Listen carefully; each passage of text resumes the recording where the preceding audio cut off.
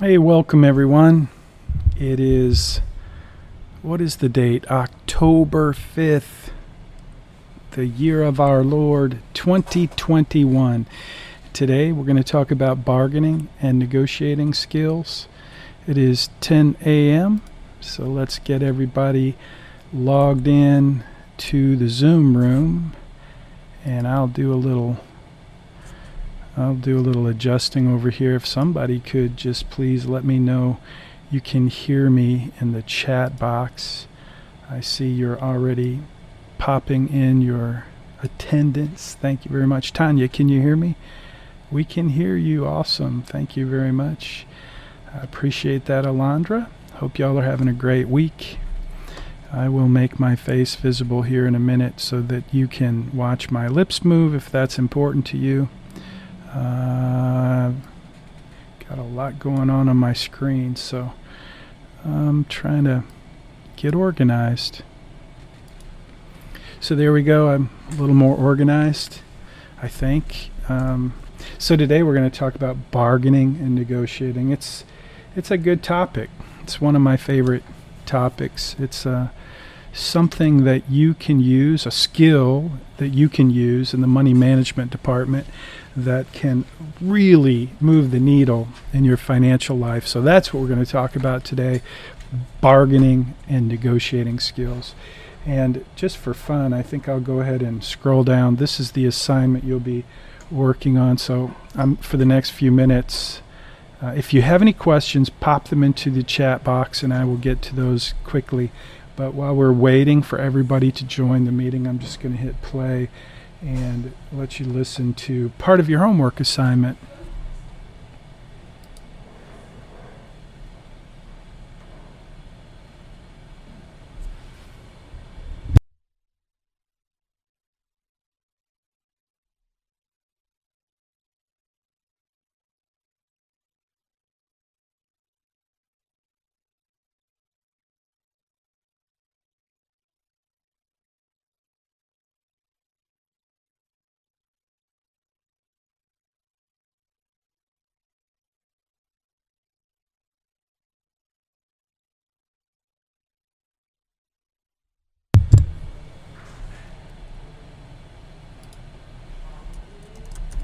So you can't hear the video.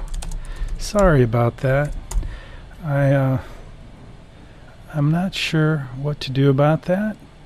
Let me see if I can fix it. Let's see. Okay, so apparently, given my lack of experience in the audio technical world, I'm not able to make that audio play at the moment, but that's part of your homework assignment, so you'll get to watch that video and you'll get to hear the audio for my friend Ramit. That's a few years ago he did that video, but I got to meet him a while back at a convention and I was just really impressed. Yeah, Fernanda, the audio works on YouTube, so yeah, that's the one, you guys, that's a part of your homework assignment. So anyway, sorry about the audio issues. I'm continuing to learn and grow and fix some of the glitches. I'm just not sure how to make that audio come through in the software that I'm using, so sorry about that. It's 10:04 a.m. We're going to talk about bargaining and negotiating today, so looking for any questions in the chat box. You guys are doing a great job on your assignments in Blackboard, and I appreciate that. If you'll keep up that good work, I think this semester's going great, and I hope it's going great for you. It's going great for me because of you, so hopefully you can say something similar, that it's going great for you because of some of the things I'm doing, I hope. I want to thank Bridget. Bridget is helping in the GroupMe, so typically I don't jump into the GroupMe. I feel like that's your space, and I do jump in occasionally, especially if Bridget tells me that I need to address some questions that she can't help you with. But overall, I think GroupMe is a great resource for you to collaborate and help one another get questions answered. So that's your private space, and other than that, You guys are emailing me and texting me when you have issues that you really need for me to jump on, and I hope I'm achieving your objectives in that regard. So it's now 10:05 a.m. and it's time for us to get started with today's lesson. So we're going to talk about bargaining and negotiating. And one of the things that I want you to think about in terms of this course, in terms of your commitment to let go. I'm not sure what that means, let go. I mean, let her rip, tater chip? Is that what you want me to do? Let her rip, tater chip? Let's go. Okay, let's go. So we're going. Thank you. That's Tino Tech. Okay, Tino Tech. I'm not sure who Tino Tech is, but that's you. All right, let's go. Bargaining and negotiating. So when you think about personal finance, and you think about financial planning, I hope by now you're starting to think about it as a skill. And in this course, in any course that you take, whether it's personal finance or architecture 101, it doesn't really matter. You're always going to have a whole bunch of skills that relate. And even in a course like this, you've got to have certain skills. And some of those skills may not seem like they relate to personal finance, but they certainly do relate to your ability to get an A in the course. You have to be able to communicate. You have to be able to schedule and manage your time in Blackboard. You have to know how to use technology just a little bit to interface. So there's a lot of skills that are involved in anything you decide to do, right? And that's true with personal finance in spades, okay? So along the way throughout this semester and years after you complete this course, I hope that you continue to commit to growing your skills, because it's the skills that you practice and that you improve on that will actually cause you to be successful, that will help you move the needle in your financial life. And so bargaining and negotiating skills are clearly one of those things, one of those skills that can help you move the needle in your financial life. So that's what we're going to talk about. And one of the things I want to do is I'm going to give you a list, the 7. They're not really skills, they're principles related to bargaining and negotiating. And these are just 7 things that along the way I think make sense to kind of highlight. What I want you to do this week, as you study, as you spend some time thinking about bargaining and negotiating, I want you to come up with your own list of what are the top things that you would share, that you would want to share with someone you care about who isn't quite in the ballpark of being a good bargainer or negotiator. So this is this week's topic. It's your focus for this week, is to spend some time thinking about bargaining and negotiating, and what are the skills that you have that you might, or that you do have or you don't have, skills that you might commit to growing so that you can become a better bargainer, a better negotiator. And so part of your homework assignment this week is spend some time with my friend Ramit. He's going to do an interview. It's like a case study, a pretend situation where you're offered a job and you're there to interview for the job. You're not really offered the job, you're offered an interview for a job that you want. So it's a great interview. There's lots to learn there. And you're going to do a little research to just find some other resources related to bargaining and negotiating, and you're going to share those in your homework assignment in Blackboard with me. A couple of things, a couple YouTube videos, a couple articles, both that you found helpful. So you're going to do some research this week about bargaining and negotiating. And I'm going to share a little bit of my experience in the area of bargaining and negotiating as well. So before we start this lesson, I want to set the table with a question. The first question, you can answer this question if you're watching on Facebook. This is streaming live on Facebook and also on YouTube. And so whether you're watching now or you watch later, just participate. If you're a student, that's kind of required. Participate by leaving a comment, answering the questions as we go. And so if you're watching, if you're here in the Zoom room, you can leave your message, your comment here. But the question is this: When it comes to bargaining and negotiating, how do you feel?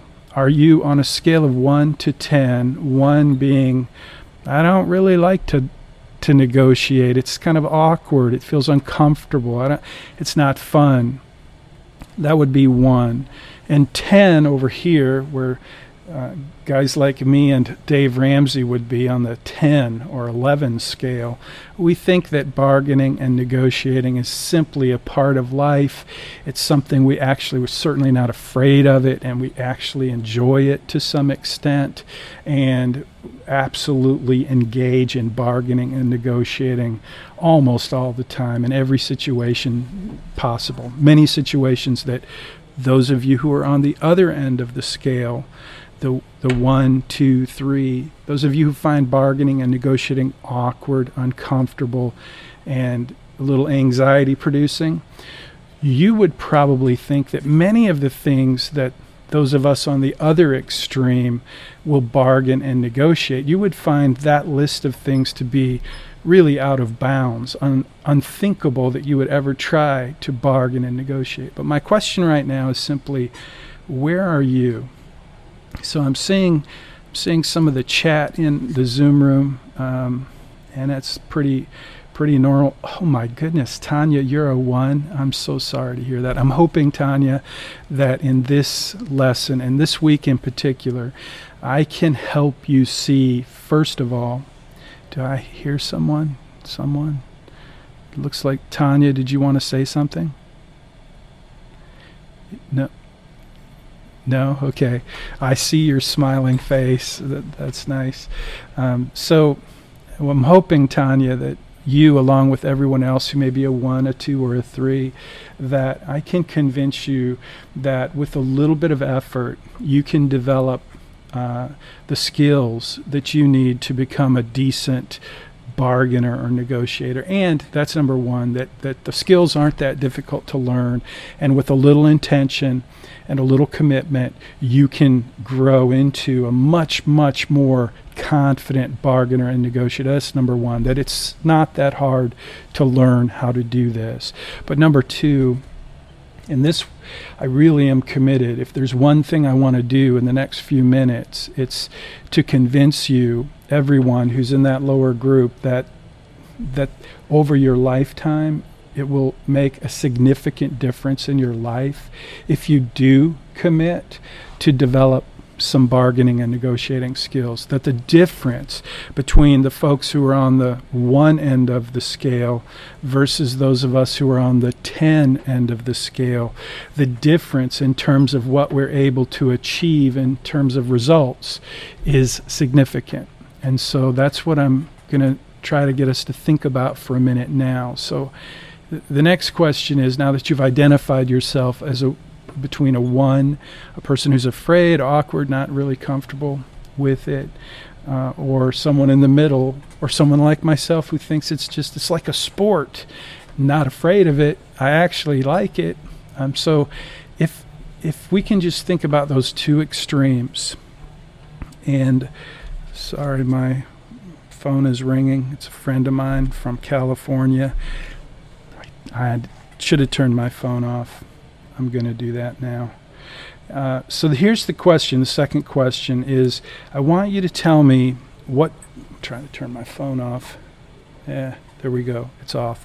So I want you to think about the next question, which is, if I'm telling you that learning how to bargain and negotiate will move the needle in terms of your financial life, if that's true, if what I'm telling you is true, that it will move the needle, my next question is, and here's where I need your help, I want to know, what would you guess, how much could it move the needle?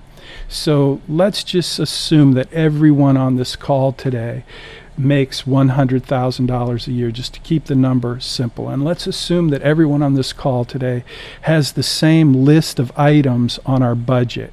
So we've all got internet, we all have rent, we all have a car payment, we all have a house, we have insurance, we have groceries, we have all of the things in our budget exactly the same.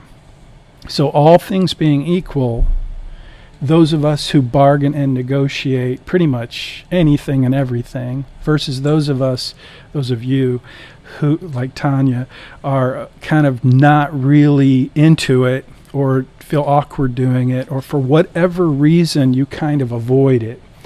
How much does it move the needle in a 1 year overall? Is it 1%? Like, for example, if I negotiate everything from my phone bill to my internet, which, by the way, just last 2 weeks ago, I got a new iMac computer and I was having trouble with my internet, and so I was getting a quote for a different provider, blah, blah, blah. I'm with Comcast on my internet. I was paying $120 a month. They saved me because I told them I was going to find someone else. I had an appointment. They were going to install, blah, blah, blah. I saved $60 a month, got it down to just over 40, and they tripled the speed on my internet. So now I have 400 megabytes per second, which at my house is really good, and I do a speed test and it's generally around 300, which is totally cool with me.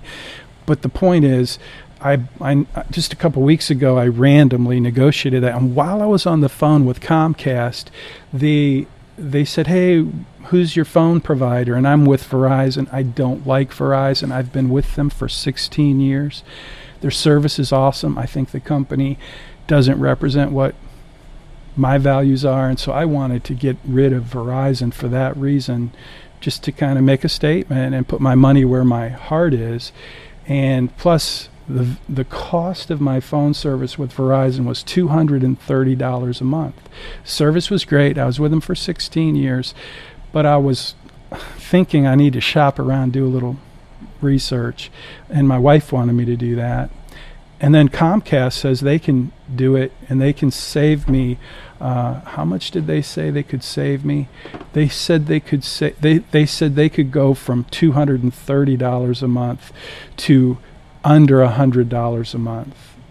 And so with the same number of phones, the same basic service, I switched after 16 years and I saved a bunch of money. So now I've got faster internet.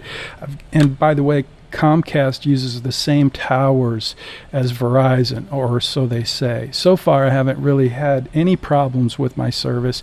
I can still watch Facebook or watch YouTube videos when I'm going for my morning walks, watch the news on Sling TV. All the things I used to do, I can still do. And so back to the question. That's just one kind of random thing in that budget that we would all share. And so, again, assuming that all things are equal, we all have the same budget, we all have the same income, and I'm telling you, I'm on the end of the, towards the 10. I negotiate and bargain everything. And so what's the percentage in 1 year that I'm going to move the needle in terms of how much I save on my rent, on my groceries, on my internet, on my phone, on my insurance, on my, you name it, whatever it is that we're all out there buying every day on a $100,000 budget? How much is it going to move the needle if I'm committed to just paying attention and making good bargains and negotiating good deals across the board? How much would you say that moves the needle? What percentage of that $100,000 budget would you say? Okay, I'm going to pull up my chat box. So dramatically, getting a better deal on a house and car will help the long run, especially with interest. So that's good. Anyone else? I'm looking for a percentage. I want you to commit to just a percentage. Is it 5%? Is it 10%? What is it that you think on a $100,000 budget, $100,000 income, and we're all putting our money into the same things in terms of our budget and the things we spend? So Matthew says 11%. Mercy says 6%. Those are good. I mean, I don't know the answer clearly, though, in my opinion, and this is what I'm trying to sell you on, the idea that it does move the needle. Okay, so on $100,000, if it were 10%, that's $10,000 of savings because I was willing to bargain and negotiate. That's what I'm trying to get you to think about, is simply the impact that it has if you choose to learn how to bargain and negotiate. The basic skills are pretty simple to learn if you're willing to apply yourself and commit yourself to learning those skills. And if I can convince you that the payoff is significant in terms of all of the things you're going to do in your life related to personal finance and the skills related to managing money and building wealth, I'm trying to convince you that this one, which doesn't even seem like it fits into the skill inventory for money management, it's a big one, and it does make a difference, and it will move the needle for you. So 8%, 10%, 6%, 11%. What's 120 times 12 equals 1440? Marco, I'm not sure I follow you there, but 120 times 12. Anyway, Marco, you're going to have to give me a little clarification on that one. Tanya, I think 8% is good. Elizabeth, 10%. Those are good numbers. Those are good guesses. And again, there's no right answer. I don't know. But there's a number. And so my hope is that by now you've already started to think about the fact that it will move the needle for you if you decide to be an effective negotiator, and if you consider making an attempt to negotiate things that you may not have tried to negotiate in the past. So that's great. Let's say we go with 10%.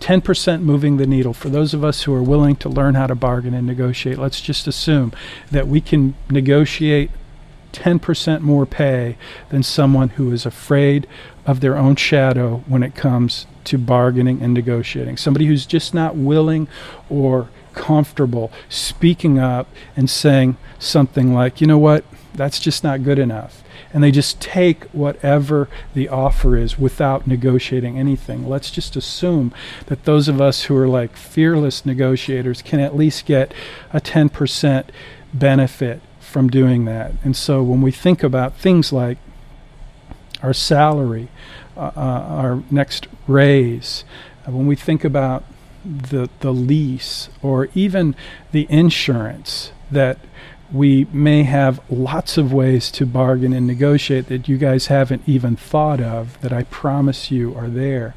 Even things like groceries. And, you know, I buy things on Amazon all the time, and it's amazing to me how big a difference there is between prices from different sellers if you just spend a few more minutes and look for the bargain. So bargaining and negotiating involves a lot of different things, and it also includes a lot of different things that you may not have thought about. So at this point, I want to ask you a question. What do you think? What are some things that you think you just cannot negotiate? Some things that are not negotiable. What are 2 or 3 things that you think of that are not negotiable? You can't negotiate these things. So I can tell you what the common answers are over the last 10 years that I've been teaching this course, but instead of me telling you, I'm going to wait. I'm going to take a sip of water, and I'm going to wait for you to post. And if you're watching on Facebook or YouTube, go ahead and list 2 or 3 things that you believe are not negotiable. Take a minute and do that now while I refresh myself.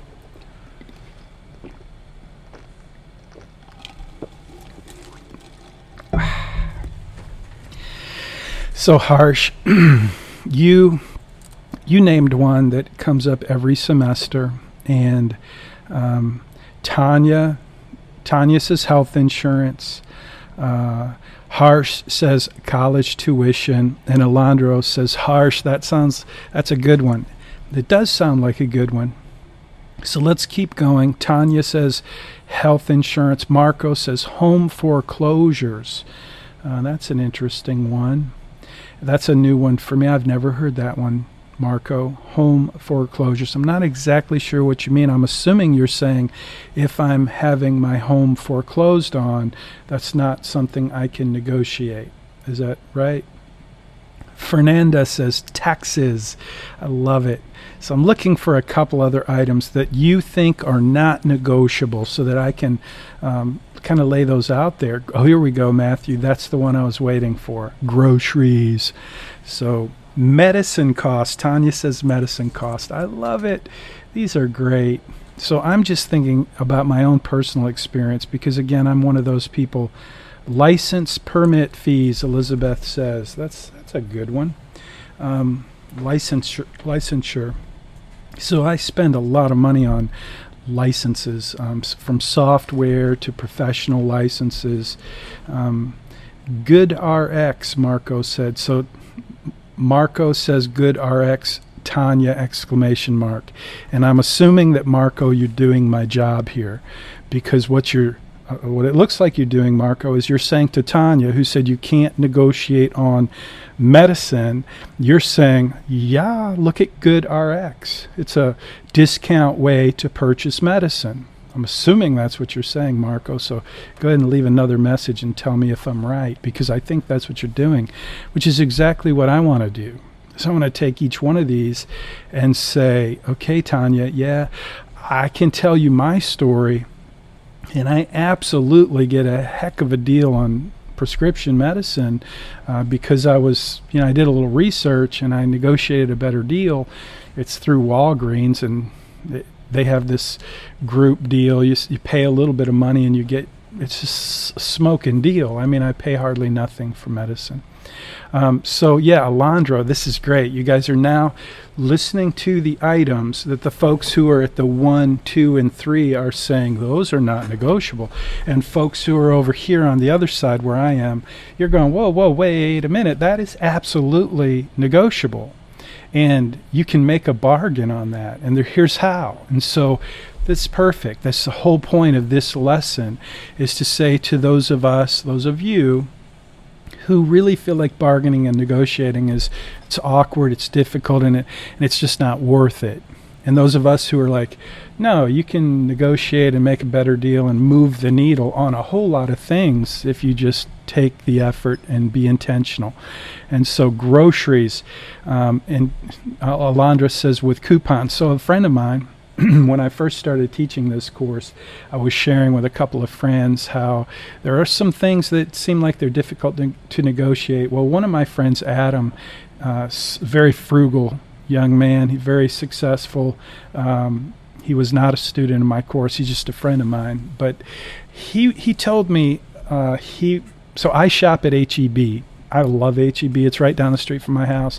And they always have these amazing sales on meat. Problem is their meat isn't really that good of quality. When it goes on sale, it's cheap. It's cheap, and it's not great quality. A lot of fat on the meat, and it's not premium quality. But my friend Adam told me he always takes the H-E-B coupons whenever they have a sale, and he goes over to Walmart, and at the time, I don't know if they're still doing it because of COVID, but at the time, Walmart would accept any coupon and give you the price from the coupon. And Walmart had, at least they did then, I think they still do, had a much higher quality for meat. Their meat didn't go on sale as frequently. And anyway, my friend Adam would take coupons for like T-bone steaks from H-E-B when they were dirt cheap, and he'd go buy those steaks at Walmart because they would honor the coupon. So coupon, that's one way to negotiate. It's one way to make a bargain, okay? And so it takes a bit of intentionality to do that. So Matthew says interest rates, ? That's a good one. Interest rates is a good one. So I don't know how to tell you how to negotiate interest rates, because frankly, to me, the number one thing, as you hopefully learned this last week as you did the Credit Crush assignment, the number one thing for you to do is pay off your credit cards every month. Because if you do that, if you pay off your credit cards every month, you're in a way better position to get a lower interest rate. And if you reach out to your credit card company and you just say, hey, that interest rate's too high, I'm going to shop around. I've never done that because, again, I try to avoid interest on credit cards completely by paying it off. But if I did call them and say, hey, I need to work on this, then I suspect you would get them to move down. Another thing I found, and I did this when I started my first big business, I wasn't going to make any money for some time, and then I was going to make a lot more money. So the first year of starting this business, I had a plan to live on credit, which sounds crazy, but it worked really well. I had excellent credit. I had really no debt, except for a house at the time. But what I did was I just kept switching. They kept sending me offers to move my balance from one credit card to another with zero interest for 6 months.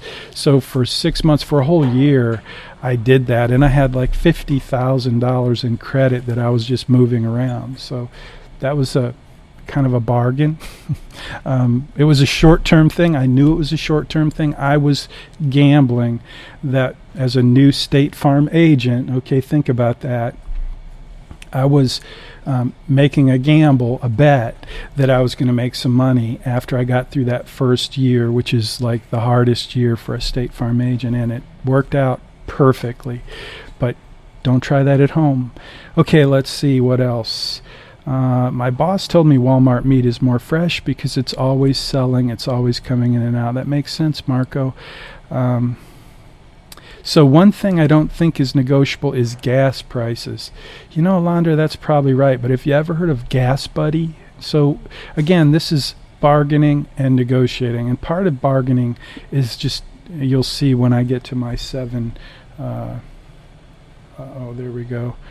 When we get to the 7 rules, I'll show you that some of the things that I do. But bargaining, it involves doing a little research. And so for gas, I'm going to just get this down to my 7 rules, boundaries, and opportunities. So gasoline, if I used to drive a Winnebago. I'll tell you another story about negotiating. Over the weekend, I traded my 30-foot 2010 Winnebago Class A motorhome. I traded it in for a 32-foot Jayco Precept 29V Class A motorhome. The Winnebago got like almost 8 miles a gallon. The Jayco gets almost 10 miles a gallon. That's a whole nother story. Negotiating that rig was something, maybe I'll tell you that story. But here's the thing, when you're driving a Winnebago, when you're driving a vehicle that gets, 7, 8 miles a gallon, when it's fully loaded and we're pulling a car, it could get 6 miles a gallon. So is gasoline negotiable? You can't really negotiate, but you can certainly hunt for bargains. And one of the ways to do that is with this little app called Gas Buddy. Gas Buddy is great when you're on a trip, especially because you just open the app. Not while you're driving, of course, that wouldn't be safe. So you have your passenger open the app, and it tells you near you, it gives you a 25-mile radius, and it tells you where you can get gas and how much it costs and how much you save. I have saved so much money on trips, especially when I'm in my RV, just by using that. Now, another thing I do for gas, which I think it's smart. I heard somebody tell me one time when I was in a Sam's wholesale, and I was thinking about buying their card so that I could buy huge packages of things like toilet paper and cereal and whatever. But somebody that was there, they said they've been doing it for years and years, and they said, I only do it for the gas. And I'm like, what? They said, yeah, look at the gas prices here. So you get the discounted gas at Sam's or Costco. I now am a member of Costco. And so, yeah, I'm not sure if you could consider that bargaining and negotiating, but for me, it's like an absolute, typically the best price on gas is at Costco. So It's right on my way to work or my way home, on my way home. And so it's just one of the ways. So again, my question is, if you're going to commit to paying attention to bargaining and negotiating, and you start to think about every financial transaction that you make, especially the ones that you're doing all the time, if you can think of ways to systematically bargain and negotiate, that's going to move the needle. How much? I can't really say, but I'm pretty sure that those of us who practice this discipline, this skill, we develop the skill of looking, paying attention, bargaining, and negotiating pretty much everything, that we're going to be ahead of the game. It's going to help us achieve our financial goals much quicker, more effectively, and more efficiently, because bargaining and negotiating works. And it works in so many areas that as you start to practice this discipline, you start to experience the benefit of bargaining and negotiating everything. And so my 7 rules, boundaries, and opportunities for bargaining and negotiating starts with number 1, negotiate anything and everything. So we've already talked about a list of things that we think may not, folks who are on the 1, 2, and 3 side of the scale say you can't bargain that, you can't negotiate that, that's not negotiable. And it's amazing how much is negotiable. I used to be a State Farm agent. Back in the great financial crisis, I had a 10-year lease on my office. It was $2,100 a month for an 800 square foot office, pretty small office. And I did not like spending $2,100 a month on rent. Well, when the great financial crisis hit in 2009, my lease came up for renewal. And some would say you can't really negotiate your rent. But at that time, there was a whole lot of empty properties around Houston and certainly Clear Lake, where my office was at the time. And so I went out and found people who really wanted new tenants. And I didn't want to move, because you don't want to move. It's work, it's pain. But I did want lower rent. And so I had to convince my landlord that I was willing to pack up and move. If they didn't, here was what the ask was. Here's what I negotiated. Here's what I told them I needed to stay for another 10 years. I need you to cut my rent in half. And at first they kind of laughed at me. I'm like, okay, well, I'm going to get another lease, and it's going to be half. And so, obviously now is the best time in my lifetime to shop for a lease, and you guys get to decide. It's your business, but it's been good working with you. And I made them believe that I had no problem moving. Now in my heart, I was thinking, I do not want to move. But I didn't let them know that. And I was willing to walk away. And so that's number 2, is exercise your walk away muscle. In this case, I was willing to walk away from the lease and do all the work that it would take to move. But typically the walk away muscle comes into play when you're out there shopping and you find that beautiful red car that you absolutely have to have. And of course the salesperson reads that all over you, that you are already in love with this vehicle and you couldn't give up on the idea of owning this beautiful red 2-door sports car. And so, yeah, if you want to negotiate a good deal, you have to convince that salesperson that you're willing to walk away. And the best way to do that is when the price doesn't budge, you do walk away. And I've done this a bunch of times. I've bought a ton of cars and vehicles, campers and whatnot. And, I generally know what I want to pay before I go. And if I find something that I like, but the price is just too high, I walk away. And I tell them, you know what? Call me if you can't sell it at the end of the month or the end of the quarter, keep my number, call me, I'll make you a deal, I'll make you an offer, but I'm not going to give you that price. Take care, have a good day. And what do you think happens next with a car dealer? Now, I got to say, parenthetically, I bought a car this year and it's crazy out there because of COVID and supply chain and chip shortages. It's crazy out there. So bargaining and negotiating today is very different than it was a couple years ago, but I think it's temporary. But certainly for cars, they were just not negotiating. But typically, normally, what do you think that car dealer would do if you said, hey, that's not good enough, and you just walked away? If they had your number, what do you think they do? Has your bluff ever been called? Marco, my bluff? What bluff? I wasn't my bluff. I mean, so let's talk about the lease at my office. You know, yeah, there's been times, plenty of times, where I said, you know what, that's not good enough, I'm not going to pay that. But then it turns out that really is the best deal I could find, and so I ended up buying it. So I don't know if that's having a bluff called, but yeah, I don't always get what I want.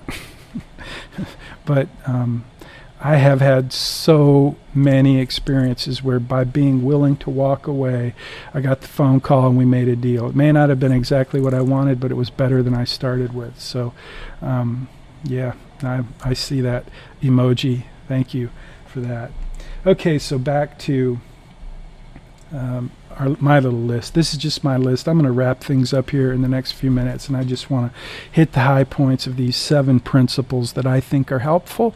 But I'm hoping you come up with your own list of bargaining and negotiating principles or tips or strategies, things that you find helpful and valuable. But these are kind of mine. So number 3 is practice the daily discipline of patience. And I can't tell you how valuable patience is when it comes to bargaining and negotiating anything. You just have to be patient. You can't expect things are going to go your way right now or even today. And if you're willing to wait, you're going to find that you'll be a much better negotiator. Number 4, comparison shopping. I say it builds 3 kinds of muscle. I don't know why I said that. Actually, I had 3 things that on the list and I missed one. But so here's the deal. Comparison shopping, it's like research. And if you're a person who loves to do research, this is great. But if you're like me, I like to make a decision right now. And comparison shopping takes time, and it takes patience, it takes effort, and it's work. It's like I got other things I want to do. But, you know, so now I have Amazon. I do my retail therapy online, Amazon, and one of the things I've discovered that I enjoy doing is Amazon reviews. I like to read the reviews, and so whenever I buy something that's over like $50, I read the reviews. So that's kind of research, right? And so you learn things, you grow, your brain develops. That's one of the muscles that I have listed is your mental muscle. By doing comparison shopping, you learn things. Yesterday I was looking for generator. I don't need a generator because my new RV has a 5500 generator, which is great. But remember when it got really cold last winter? Having a quiet generator would be nice. So I was doing a little comparison shopping between Honda for $1,200 for this little generator and the Predator, which is at Harbor Freight, which is only like $495. So I was comparing the two. I found this great video where the dude does a comparison between both, and he loads them up and shows you how much amperage. It was awesome. Oh, so it's kind of like a review, and it made me realize, you know what, I'm going to buy the Predator. When I do buy a generator, I'm going to buy the half the price. I know it's not a Honda. It's not as good as the Honda, but it's really close, and it's half the price. So the emotional muscle also, again, when you take time, you do some research, you compare, you're gonna start to develop a better, stronger emotional muscle. Because if you're the kind of person like I am, you want something, you go out to buy it, and your emotions are all like, let's just do this. I do this on a regular basis, and it's research that kind of puts me at bay. It's taking time and knowing that I've got to compare this and that, and so it's a good thing. It's one of my top 7 because I think before you buy. You should compare a lot and take the time to do that. Number 5, cash is king in bargaining. And so, okay, if you ever watch Dave Ramsey, we used to use Dave Ramsey completely in this course, and he does this little. He goes to a Best Buy and he buys a washer and dryer, and he doesn't go to Best Buy. He goes to a local store and he buys a washer and dryer, and he lays down cash. And I don't know this, but I would bet you, I mean, obviously the store owner knew that Dave Ramsey and his camera crew were coming to shoot this video, right? And anyway, Dave Ramsey's whole point is that because he had cash, he was able to get this business owner to give him a much better deal on the washer and dryer, so he lays down the cash. And so at some point in my life, cash was king. It was like, if you came in with cash, you could get a better deal. But today, that's just not. I think what's true, people don't want to walk around with cash. Like, I just bought this motorhome, it was $100,000. If I would have walked in with $100,000 cash, you know what he would have said, the dealer? He wouldn't have taken the cash, because there are laws out there that you have to account for anything over 10 grand. So anyway, that's a whole nother story. Cash, if you're buying something for 500 or 1,000, cash used to be a pretty powerful motivator in a deal, in a transaction, in a negotiation. But really, what I think is the buying power that you have is what gives you the leverage. So if you walk into a car dealer and you need them to finance the car for you, then you're kind of giving them your power. They get to make money on the financing. They have you where they want you because you want this car, you need this car, and you need their financing. As opposed to, so think about this. I used to be a State Farm agent for many, many years. State Farm Bank was the 5th largest bank in the country. They're no longer a bank, but they were when I was an agent. And the number one thing they did was car loans. So all of my clients, I had 2,000 clients, literally 2,000 cars my agency insured. And my wife's job, she worked in my agency, her job was to make sure every single customer knew that when they got ready to buy a new car, they should call us at State Farm, at our office, and we would give them a quote for their loan, as well as the life insurance and the disability insurance on that loan. We won awards. We sold so many car loans. Really, we were phenomenal. It was a small town in Pennsylvania. Everybody called us for their car loan. And what happened is, if you called me to get a quote for your car loan and you went to buy a new a used 2005 Mercedes, you could walk into the dealership with a check from State Farm Bank. We would print that out for you in advance. So it was a pretty cool deal, and that would give you bargaining power, because you could walk in with that check and they're going to have a hard time turning it down if you walk in with that check. So cash is king. A lot of people say that. I say purchasing power is king, and sometimes, usually, a cashier's check is way more powerful, but cash is king. And then number 6, silence is golden. So shut up.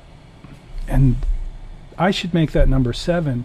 It would be really cool, like to drop the mic right now and say, that's it, shut up and end it. But it's hard for me to do. Is it hard for you to shut up? In a negotiation, it's pretty helpful. So sometimes, a lot of times, one of the things I think Dave Ramsey teaches is that's not good enough. So 4 words, that's not good enough. And that's pretty powerful, especially when you couple it with silence. So when, the seller tells you what the deal is, and you just look at this is like a skill that everyone even in the 1, 2, and 3 range can practice this. That's not good enough. And then just be quiet. What do you think happens in the silence on the other side of the table? Silence is golden in negotiating. and bargaining. So number 7, this is the last one. Timing is everything. And I go back to the car analogy, and it's not going to work this year. It really didn't work. So typically when you buy a car from a used car lot, they have an inventory, and it costs them money to have that inventory, whether it's cars, trucks, RVs. They want to make that sale, and when the end of the month comes, they really want to get that cash flow in, so they're more willing to make a deal at the end of the month, and at the end of the quarter even more. And if it's the fourth quarter and it's the end of the year, timing on buying a car is really predictable in terms of the end of the month, the end of the quarter, the end of the year.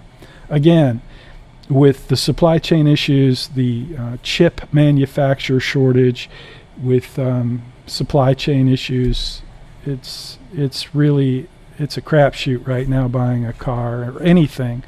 But I think that's temporary. So again, timing is really important. I know of so many people who are trying to buy a house right now while the price of houses just keeps going up. And my advice would be wait. Timing really matters, and the home market has gotten so heated.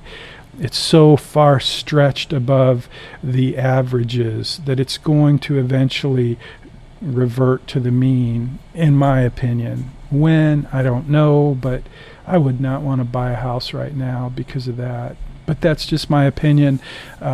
Buying a house that you're going to live in for many years is never a bad idea. It's typically better than renting, but that's a whole nother course.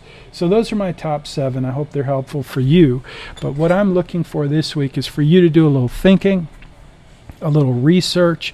I really want you to think about, what are you going to negotiate? What are you going to bargain? How are you going to take what you learned this week and apply it so that you begin to develop the skills that you need to become a more effective bargainer and negotiator, so that you can move the needle in your financial life.